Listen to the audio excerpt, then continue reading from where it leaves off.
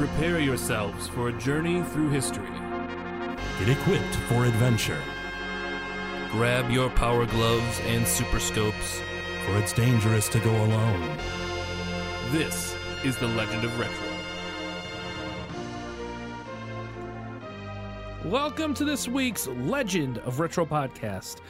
I am your foul friend, Chops, and with me, as always, is my slithering snake, Craig.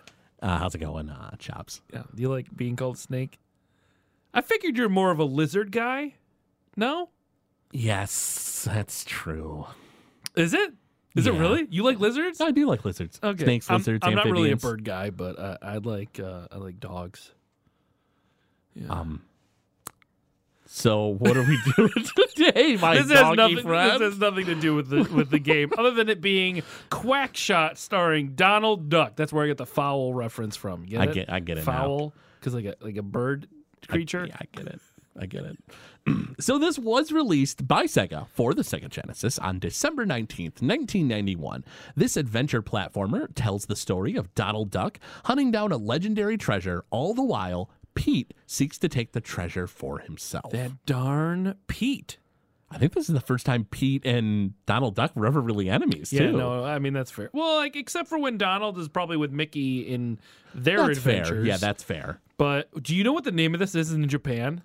You know what? I looked it up, and it has a ridiculous name. It does. It's like, it is. I love Donald Duck, and then it's just like Guruzia Oi no Hiu, which is the treasure of Garuzia. right. But I just love this. I love Donald Duck. I love Donald Duck. It's so funny to me. I do love Donald Duck. I mean, who doesn't love Donald? This wascally guy without pants on. Wascally? Yeah. Was he a rabbit? No, he's a duck. But it's a platformer game, and it's like the cutest game I think I've ever played. Okay, so before we go anywhere, Yeah. before we dive into history, before we dive into how gameplay, much we love Donald Duck, before we dive into how much we love Donald Duck, this game looks amazing. it for a Sega game, and even like now, like it just looks really good. A lot of the Disney games around that time, Disney really was very strict about what the game looked like. I could see that. Well, their products are defined on their characters, so they have to look like or as close to the characters as possible. The backgrounds are gorgeous. Yes. Donald has a lot of character. So, like, even when Donald is just standing there, he, like, taps his foot. He gives kind of, like, a sideways He's kind got of those glance. mannerisms, those Donald Duck mannerisms. And they're from the cartoon. Like, that's the thing is, like, if you look at all these old Donald Duck cartoons from back in the day, like the 40s and 50s and stuff, He's a surly sailor. he is very surly. Like, Yes. Donald Duck has always been really angry and excitable. Yes. And he's so much more relatable than Mickey Mouse because of that. Because, like, Mickey Mouse is just like, I want to be your friend. Yeah. You know, Donald Duck is just anger. So my nephew Felix reminds me of Mickey because he is the happiest kid. Like, he's just like weirdly happy all the time. The world has not crushed his spirits yet. But he's a mix of like Mickey and the Tasmanian devil because he just like has like no fear for like bodily harm and is just like plows into things. He'll climb all over you, smiling. Like, it's just a weird mix. But I'm always bothered by people who are just like absolutely happy. I don't trust it. So I'm very untrusting to this kid. Like, what are you scheming, kid? Like, you're happy for a reason. What are you scheming?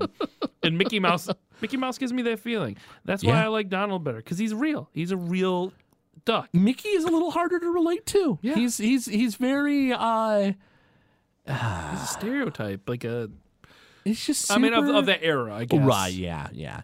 You know, I mean, you know, they never really gave a lot of I mean, I can't say they didn't give a lot of personality to him. It's just that, like, you know, the worst thing ever that happens to him, and he's just like, oh no.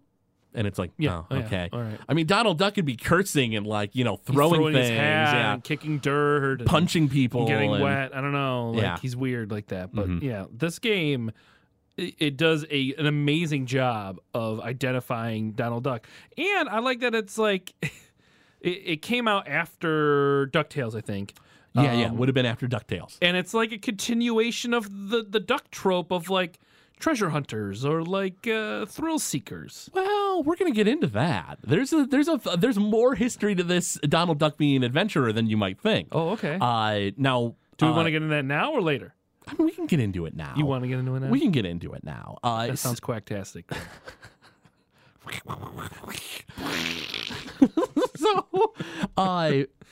So the big thing to keep in mind here is that the DuckTales itself, it's kind of revolutionary in that it's an adventure series involving Donald Duck's family and stuff, Scrooge right? McDuck, Huey, Dewey, and Louie. But is it revolutionary? What do you mean? It's not that revolutionary. Why? It's his adventuring family. You're talking about like Swiss Family Robinson, that kind of thing? No, I'm talking about the comics. Carl Barks, who was hailed as the Hans Christian Andersen of comics. How often do you hear that? Like never. Like never. Never. I believe it I was. don't think anybody knows who Hans Christian Andersen is. Well, they should, right? Should they, Craig? I mean, yeah. Nowadays, kids these days? Well, maybe not, but they should.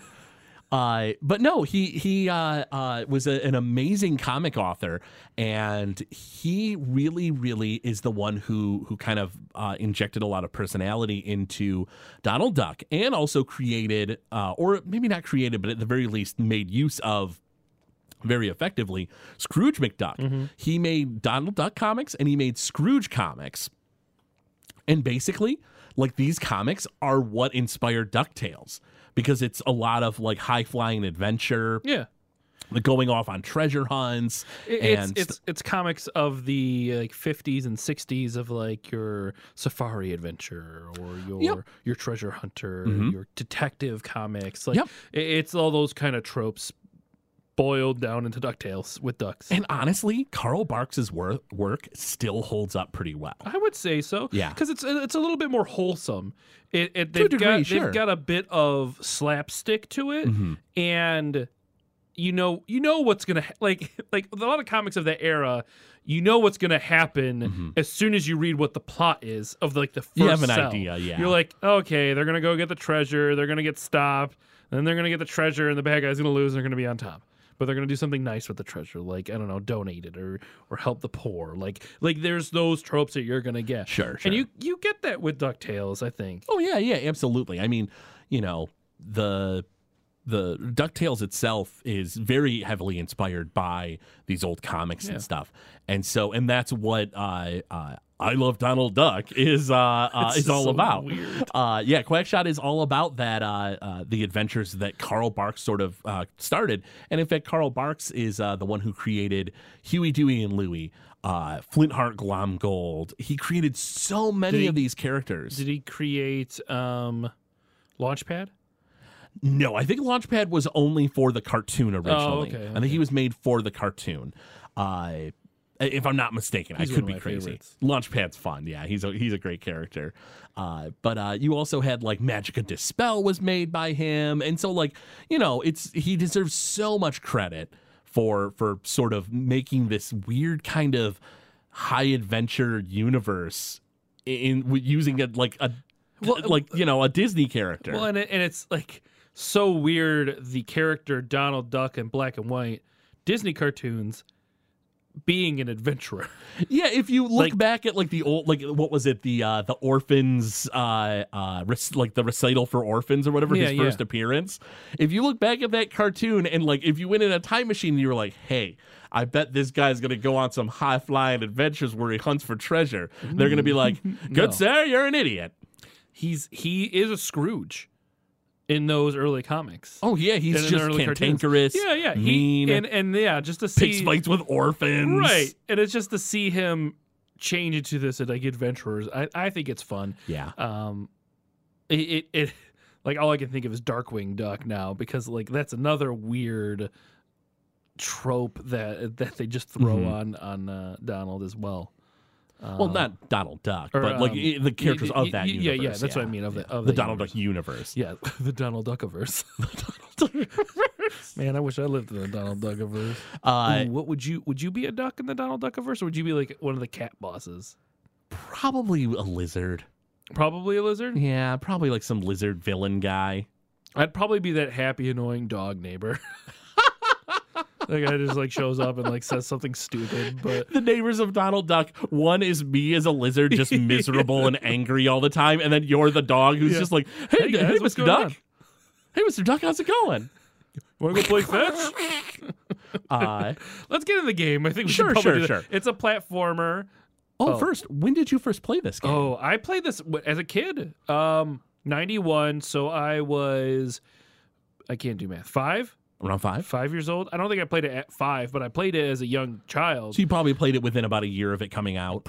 Well, 6. Would I be able to play a game like that at 6? Maybe not very well, but probably yeah, to a degree. I remember playing it. One of my earliest memories is playing it as a young kid, and I think it was, and it's because of some reviews on it, but it's an easy game to play.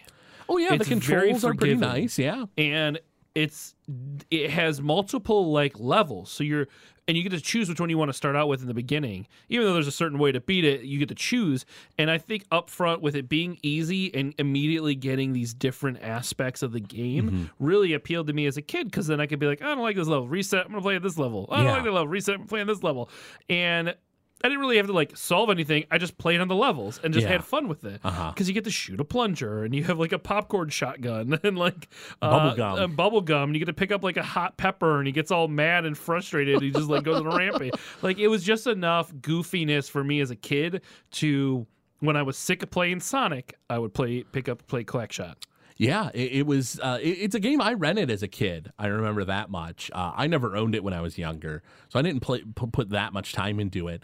But yeah, let's talk about a little bit about the gameplay. So Disney was, of course, very, very cognizant of violence and stuff for their characters, so they didn't want Donald Duck like hauling off and slugging people, which would have been a bit more accurate, but whatever. Yeah, he is a sailor, so fisticuffs. I mean, he's even more than sailor. It's just he's angry. Well, I mean, when he gets that pepper, he does beat the crap out of people. So let's break each thing down. So he has a gun that can launch out an infinite amount of plungers. Yep. And then throughout the game, you can augment them, and one allows you to stick them into walls and use them as platforms. And then another one lets you fire straight up, and you can like attach it to a bird and go flying around, which is, it gives you little extra areas or whatever to traverse and go through.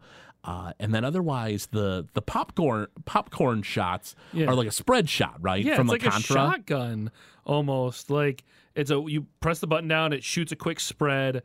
You like pick up corn, like pieces of corn, like on a husk or on a cob, I mean, and then you shoot popcorn out of people, and it's like an instant kill, I guess. Like it not necessarily kill, but it hits does them, a lot of damage, and it knocks them out of the map. Whereas the plunger, if you hit an enemy, I think it just stuns them. Oh yeah, you're right. It is a stun, and then you can't touch them. You still get hurt.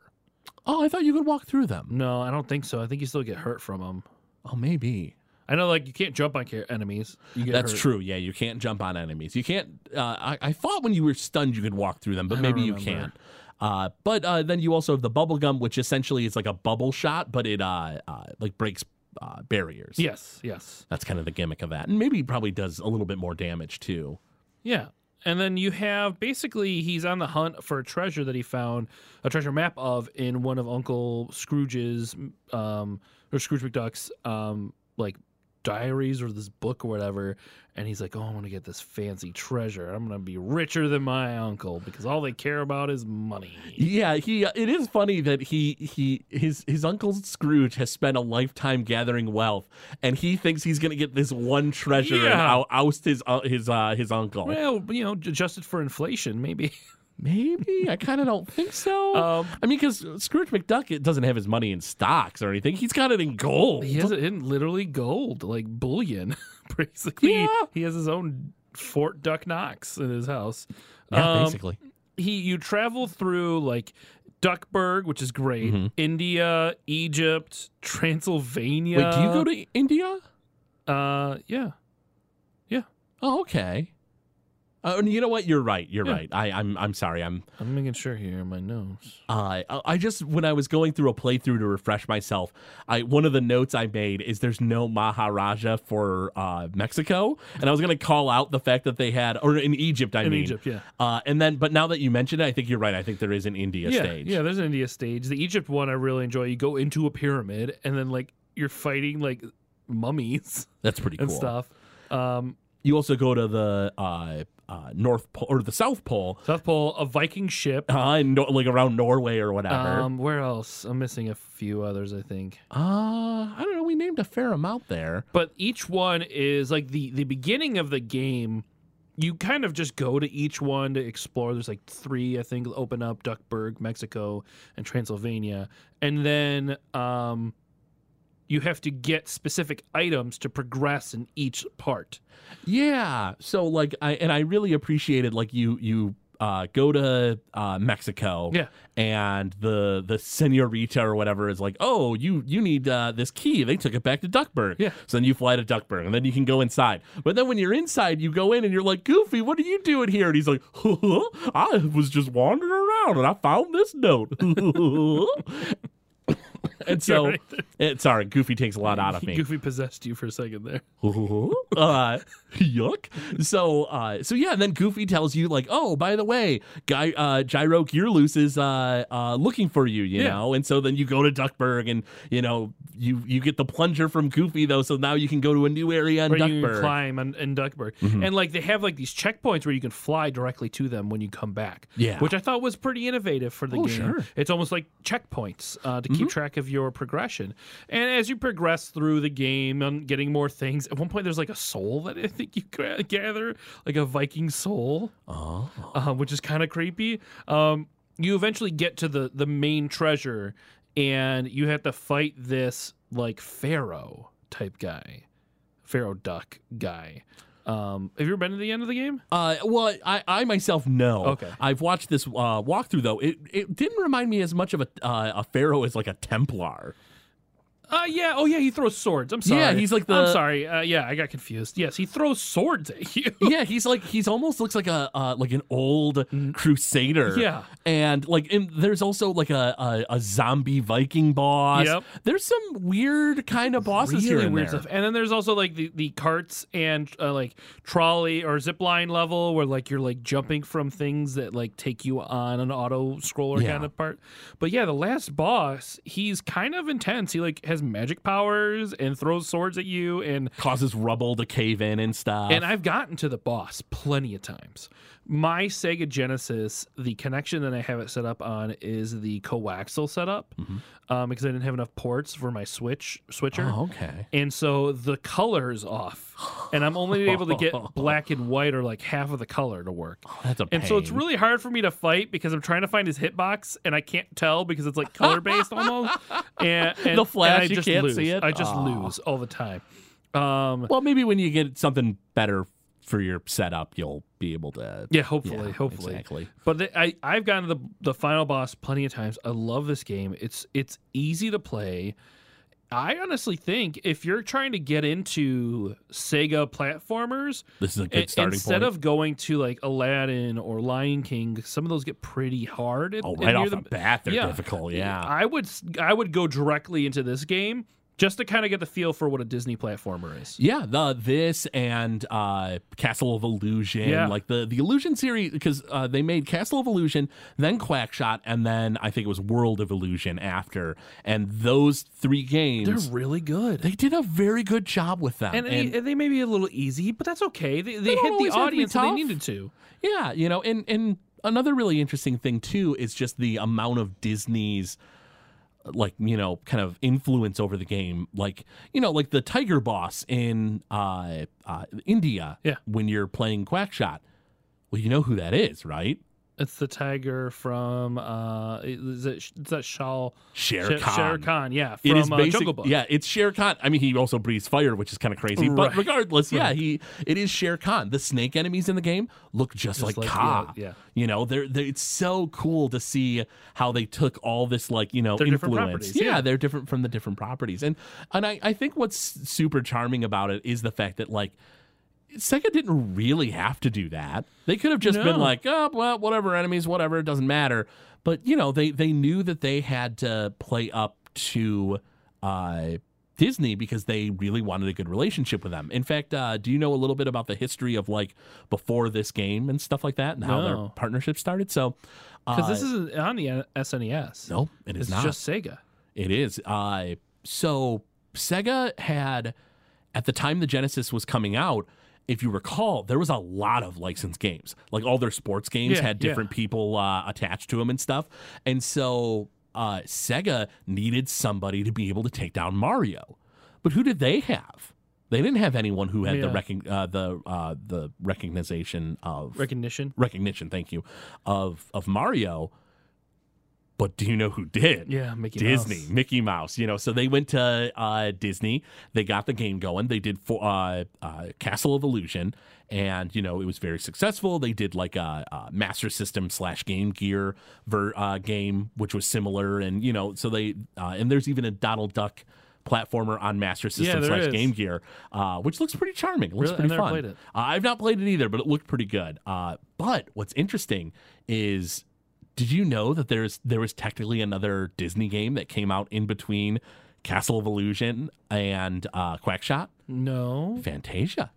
Do you know why you've never heard of it and why you've never played it? No, why? It was pulled from the shelves. Why? What happened is I feel like I've seen it. I mean, you've probably seen stuff online about it, but it does not exist in the wild anymore. So maybe you can find it online on eBay and stuff, but it's probably expensive. What happened is they started going through the game. Sega didn't make it. Sega contracted out another company, and the art looked phenomenal. The game looked beautiful.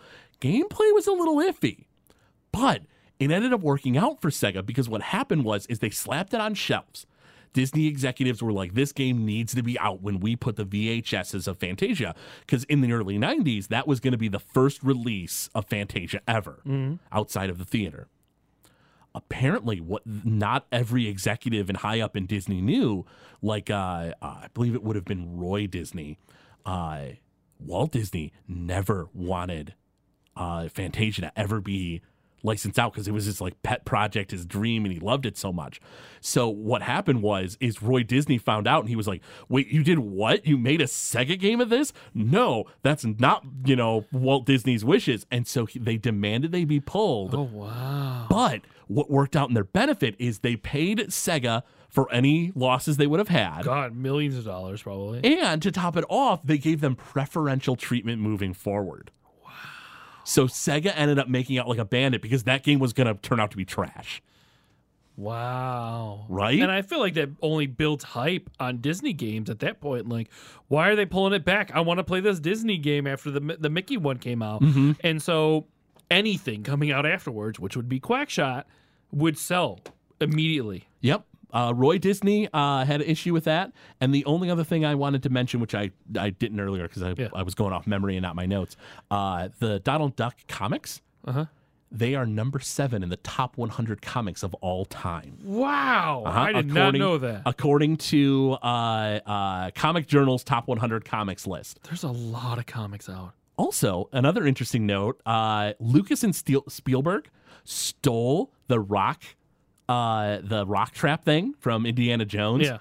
It was originally in an old comic for Scrooge or Donald Duck. Oh, really? They've admitted to it years later that they were paying homage. That's hilarious. They basically ripped it off. Yeah. So it's super. I mean, the comics hold up. They're worth looking into. Huh. And yeah, there's a lot of interesting history behind QuackShot and just how. Fantasia just didn't exist. They just pulled it from the shelves. And Fantasia was huge. Well, in the theaters, it was like a weird experience to go see. At least I remember as a child. Yeah, so that's the weird thing is Fantasia when it first came out was a bomb. Oh, okay. It did not. Nobody was into it. Don't get me wrong. There's an incredible amount of beauty to the art, the music. Oh yeah. So good. And yeah, it's quite an experience. But Fantasia eventually re-released in theaters in the mid-90s, I think. Maybe late 90s. And yeah, I mean, it's definitely an amazing movie. But when it first came out, people were not into it. I didn't know that. I just remember it being a big thing as a kid.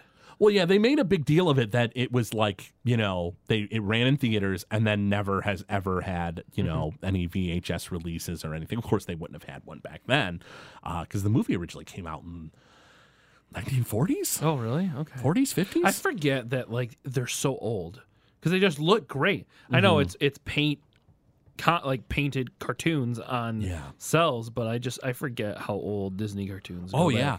It's kind of crazy to think about 1940. 1940 was when Fantasia first released. And yeah, I mean it like the art holds up so well, like the Charnabog scene. Everything references Fantasia as far as cartoons go. Oh yeah, tons of cartoons reference it. The Simpsons reference Fantasia. It's ridiculous. But yeah, when it comes to QuackShot, which maybe is not quite as grand as the creation of Fantasia. No, but it's following right after this game that was based on Fantasia, and it vanished. But yeah, no, QuackShot, they did an awesome job with. Now, Chops, do you happen to have any kind of speedrun info on? I do.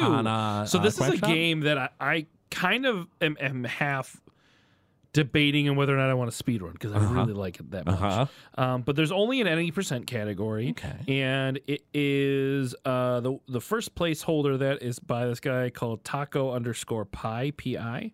How long do you think it took him to beat it? I don't know. I think the playthrough I watched was like an hour or something. So I'll say it's speedrunning it like maybe 45 minutes. He beat it in 23 minutes and 56 seconds.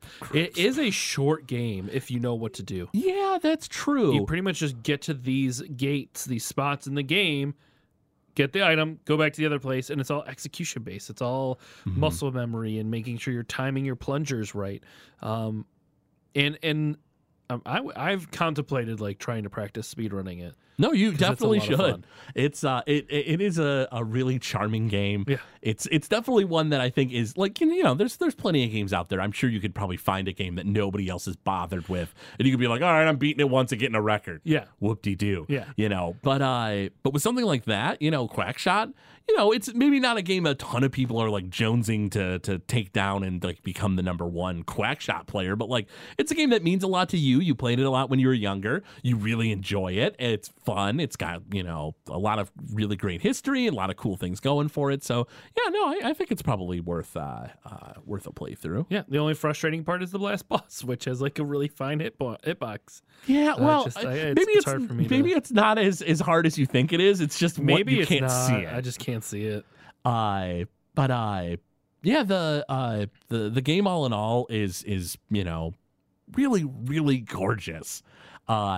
But as far as that goes, Chops, is there anything else you wanted to chat about before I start bringing up the music? The only thing was that at the time when it came out, it had very good release reviews on its release, but overall, people just thought it was too easy of a game. And I can see that because there were a lot of hard Sega platformers, and I think that was kind of what it was known for. It was these challenging platforming games from Aladdin and Lion King to what am I I'm blanking on Kid Chameleon. There was enough on there that really challenged your hardcore gamer. But this being a Disney property, and I know that doesn't necessarily go so much for the movies, but this being a more, I think, child audience, whereas Aladdin, Lion King, and those games are more at the teenage, young teen audience. Yeah. This game was pretty easy, apparently, because of its floaty controls. I can definitely see that. I don't think there's necessarily anything inherently wrong with an easier game if it's done right. Enjoy it. Yeah, and I think this is the kind of game where it's a little easier. Because that's one of the things Sega set out to do, was to make a game that is a little bit more accessible for a younger audience. Yeah, because you make more money. Well, yeah, more people buying it, more people playing it means more money. Yeah, for sure. But as far as that goes, I think that you're gonna. I would say that if you're looking for a game for somebody younger, or you're looking for a more relaxing platformer, this is definitely one for you. This is the way to go. Yeah, I think so. But I tell you what, Chops, let's go ahead. We're going to take a break, hear a word from our sponsor, and we'll jump into the music after that. Hey, it's me, everybody, Tim Kittredge. I'm here to talk to you about Old School Gamer. Old School Gamer is the magazine for gamers. It covers arcade and retro gaming, gives you gaming history and in-depth interviews with people like me who are there, and it lets you know what conventions are happening and when. Issues come out once every other month. Plus, a website full of even more razzle-dazzle, and it's all for just $30 a year. So visit oldschoolgamer.com and subscribe now. Whoa, boom shakalaka! All right, so the music in QuackShot was composed by Shigenori Kamiya, who also worked on Castle of Illusion, starring Mickey Mouse, and also Legend of Illusion, starring Mickey Mouse, which was on the Master System in the Game Gear. Oh, okay. Honestly, Kamiya, there's a little bit of kind of interesting stuff on the side to Kamiya, which is worth bringing up, but maybe not necessarily diving too deep into. Kamiya was real big into the synthesizer. Apparently, Kamiya had his own company and would do commercials and stuff. Oh, okay. And was big into using the synthesizer. What's kind of interesting is there is a song, because he did the soundtrack to this real weird movie years before. Maybe even as early as 1980 or something like that, and it's real kind of weird. But are you looking it up? I'm about to bring something up on it just in case we want to take the time here and give it a listen. Oh, okay. But it's this weird techno-y song he did, and it sounds a lot like DuckTales. Oh, really? Yeah. And so. As far as that goes, if you would like to give it a listen here, if I can find it and track it down, we can definitely do that. Let's see. The album is called Mu, M-U. I thought it was for a soundtrack. Maybe it was just an album he did. It's a song called UFO Dance. Do you want to give that a listen? All right. Yeah. So we're going to listen to UFO Dance. This is from his album Mu from 1980. And the album cover is this Sphinx in space and stuff. It's real crazy looking. We're going to go ahead and... Sphinx is in space on this cover album? It's space. I mean, not that Sphinx, but Sphinx. Oh, okay. But we're gonna give it a listen. It sounds real weird, but once we listen to the Duckburg theme, I think that you'll make a connection here. Okay. So let's go ahead and give it a listen.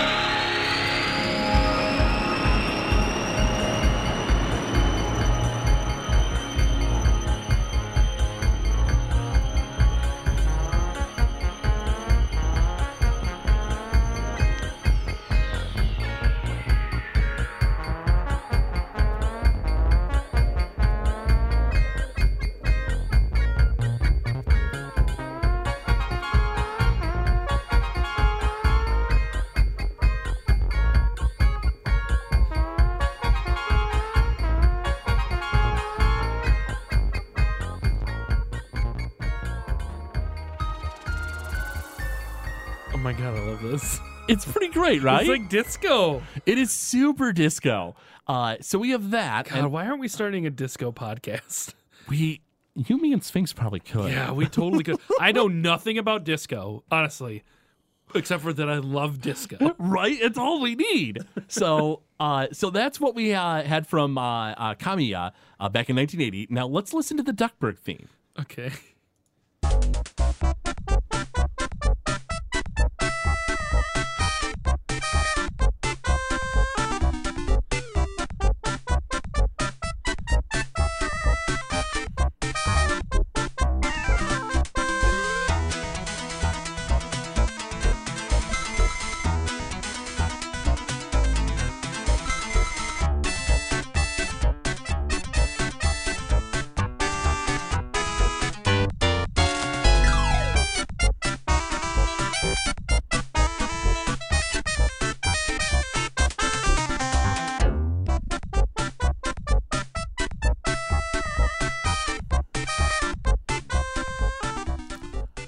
a little reminiscent, right? A little bit.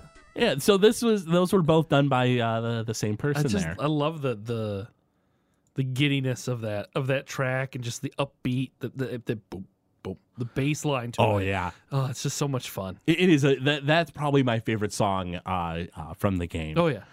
But you also had another couple of songs to play here. So we have Mexico. So this is the song, of course, that plays in the country of Mexico when Donald Duck goes there. So let's give this a listen.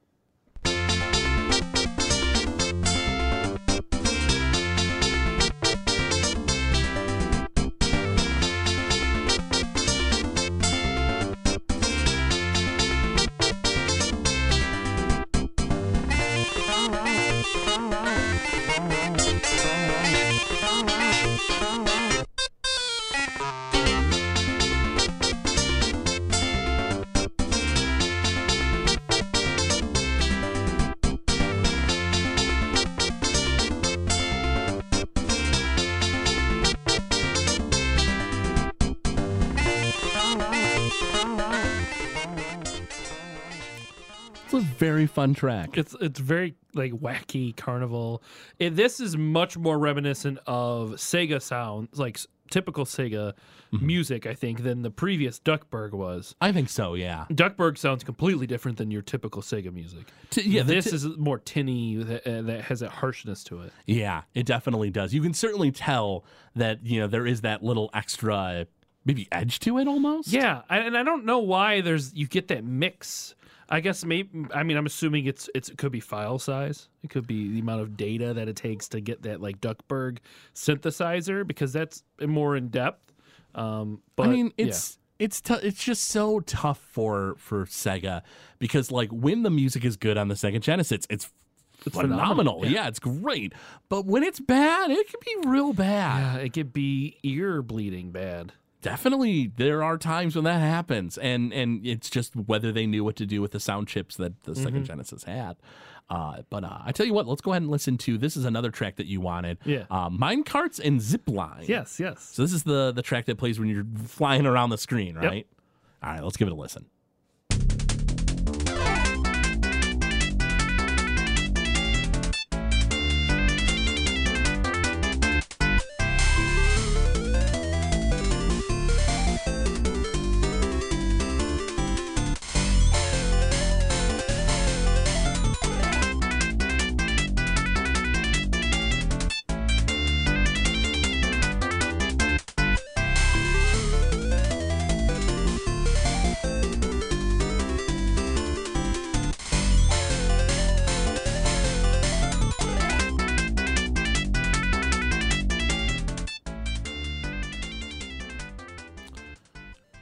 So with this track, I like that it's very fun and poppy, but the first time I can remember you hearing this track is in Duckburg. And I love the imagery of the kind of night sort of setting in. Yeah. But it's still like pinkish orange backgrounds and stuff. Pretty. The backgrounds in this game are very good. And I mentioned it offhanded earlier, but I wanted to make sure to bring it back up and drive home that point that like even the background art just looks really good in this game. But yeah, I love how fun and poppy the song is. And this song also builds a lot of tension with the rampiness, the continuous beats, which I think is perfect for these type of levels where you're like timing your jump to the next platform, and then if you miss, you die. Like that, you just start over. So with these type of games, that's the perfect type of music. Build tension, build stress, so that the player like is fighting to make sure that they're doing things right. I love that. Yeah, they do a really good job with that. Now, as far as that goes, though, I have one more song that I want to go ahead and have us listen to. This is the end credit music. This is the credit roll. So, Donald and Daisy are like flying through the sky in a biplane because, of course, why wouldn't they? Right. And let's go ahead and give it a listen.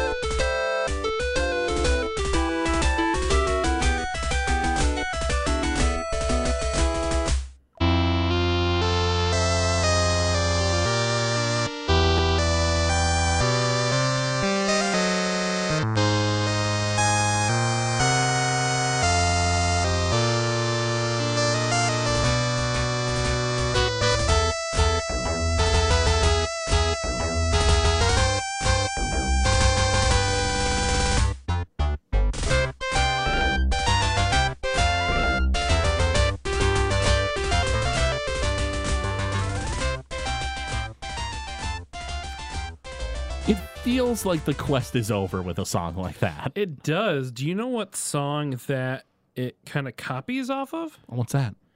I'm looking it up real quick here. So there's a song that reminds you of, or you feel like it copies? I think it copies it pretty well.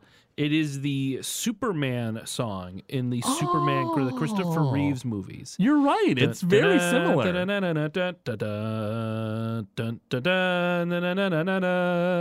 Yeah, wow, you're right. It's very similar. Very similar. Huh. It's funny. I listened to it and liked it, and I didn't really, and it sounded, I guess, vaguely familiar, but I didn't really put much thought into it or anything. Interesting. And I get it.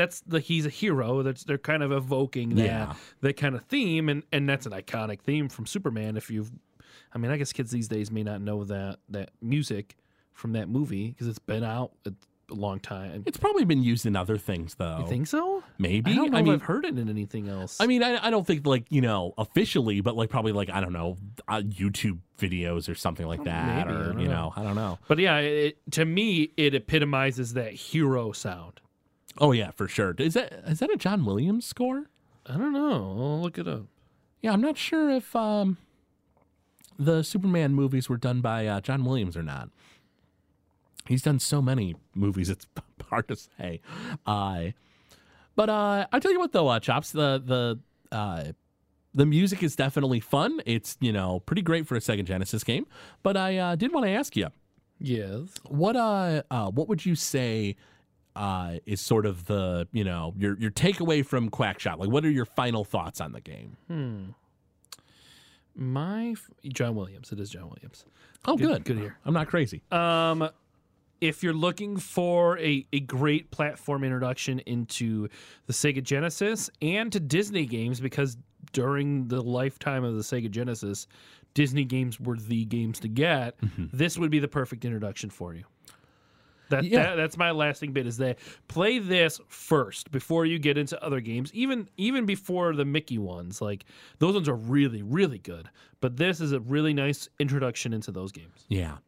No, absolutely. The only thing I can think to add to that is probably about 6 or 7 words. It's a little hard to tell.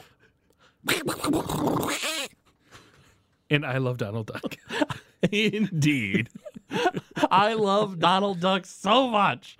What do you say, Chops? Let's jump into our Retro Relapse. Let's do it. Jonesing for a classic game? It's time for Retro Relapse on the Legend of Retro podcast.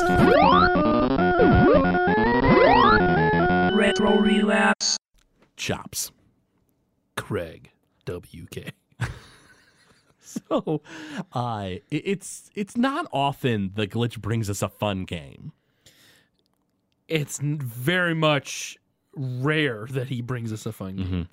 But I think that he did pretty well with Tiny Toon Adventures, Buster's Hidden Treasure for the Sega Genesis. Did he pick this one, or did Xander pick this one? I would love to give credit to the glitch for this, just to throw him a bone, but maybe it was Xander. I don't remember. I don't remember either. But I think this was a game Glitch had chosen, if I'm not mistaken. I could be crazy. I think you are crazy. I am. In general. Yeah, I certainly am. There's no two ways about that. But yeah, so this was the first Tiny Toons game that came out on the Sega Genesis. It's a platformer. I think the other one that came out on Sega Genesis was like a sports game or something, like a mini game collection or something. I think this is the only platformer Tiny Toons game. I'll be honest, I'm very much not tuned into the Tiny Toons. No pun intended. Games. I'm not really dialed into those. I really liked the show when I was a kid. I really enjoyed the show, and I rented the video games quite a few times. This one I wasn't as familiar with as the Super Nintendo one, which we did cover on Legend of Retro, Buster Busts Loose on Legend of Retro, so make sure to check that out, of course.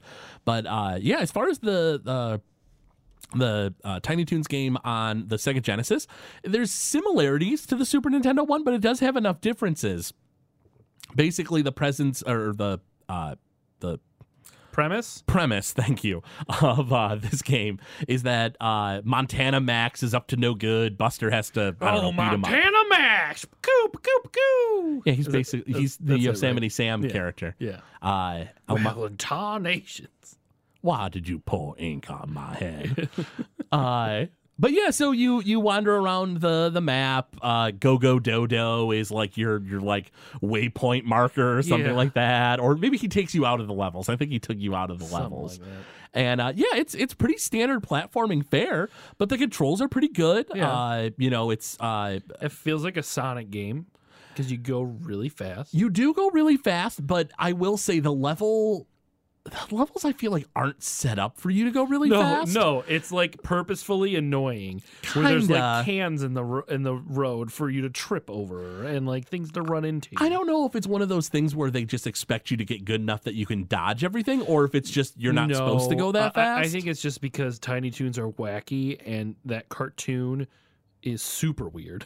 Lots of crazy stuff happens. Yeah, for sure. They just went ham with it. Mm-hmm. That's probably the case. That's what I would think. They went overboard with we're gonna put this here. Oh, there's a sand waterfall. Oh, you can go into it and go down and below. Like, and then if you're running super fast and you trip and you hit this can, you stop immediately. Mm-hmm.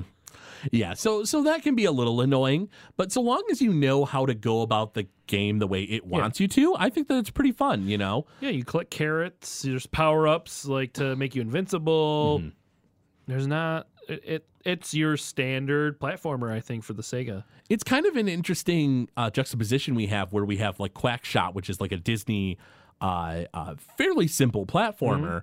Well, maybe not fairly simple, but like fairly easy, you know, pretty introductory. Yeah, pretty straightforward. A little bit of adventuring, go back and forth and stuff. But in this case, we have the other side, Warner Brothers side of things. And, we have the Tiny Toons characters instead of Donald Duck and whatnot. So it's just sort of an interesting kind of switch up here. I enjoyed the game a lot. And maybe it's partially just because I loved Tiny Toons when I was a kid or whatever. But like, the little bits of dialogue you see, the music, it all is very nostalgic for me. But what would you say on the 8-bit scale would you give this game? I'd probably give it like a 6 out of 8. I think that's pretty fair. I'd probably say a 6.5 out of 8. I there's a part of me that wants to just drop a nice 7 on it, but I feel like, well, it's your nostalgia coming through. It's the nostalgia. If we're not checking the nostalgia at the door, it probably gets a 7 out of 8 for me. But it's probably more likely for me a 6.5 out of 8. Okay, all right, that's not bad. No, it's pretty good. It doesn't mean that you shouldn't play it. Oh no, absolutely. Yeah, you should definitely give it a shot. I would if you, much like we recommended QuackShot, if you're looking for more platformers on the Sega Genesis and you have not played this one, definitely give it a look. Yeah, for sure. But I tell you what, Chops, let's go ahead and dive into our music bracket. Hey, everyone, this is The Glitch here to bring you this week's music bracket. As you know, we record these episodes in advance, so at the time of the recording, we actually didn't know what matchups were going head-to-head this week. So here I am bringing you a really tough one, I think. We have, from the Ocarina of Time, Zelda's Lullaby, of course, composed by the amazing Kojo Kondo. Zelda's Lullaby has beaten a lot of really great songs, including Proto's Man with a theme. I didn't understand how it got past that, but let's give Lullaby a listen.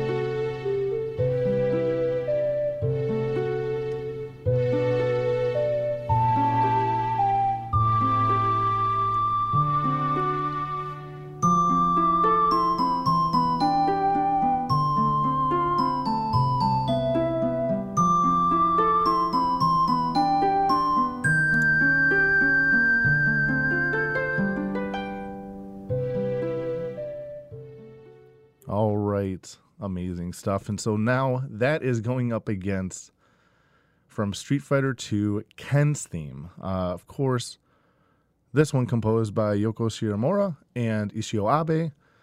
Ken's theme also defeated some pretty tough competition. Magus's theme, I mean, the list goes on. But here we go. Here's Ken's theme to finish out the final 4 of the music bracket.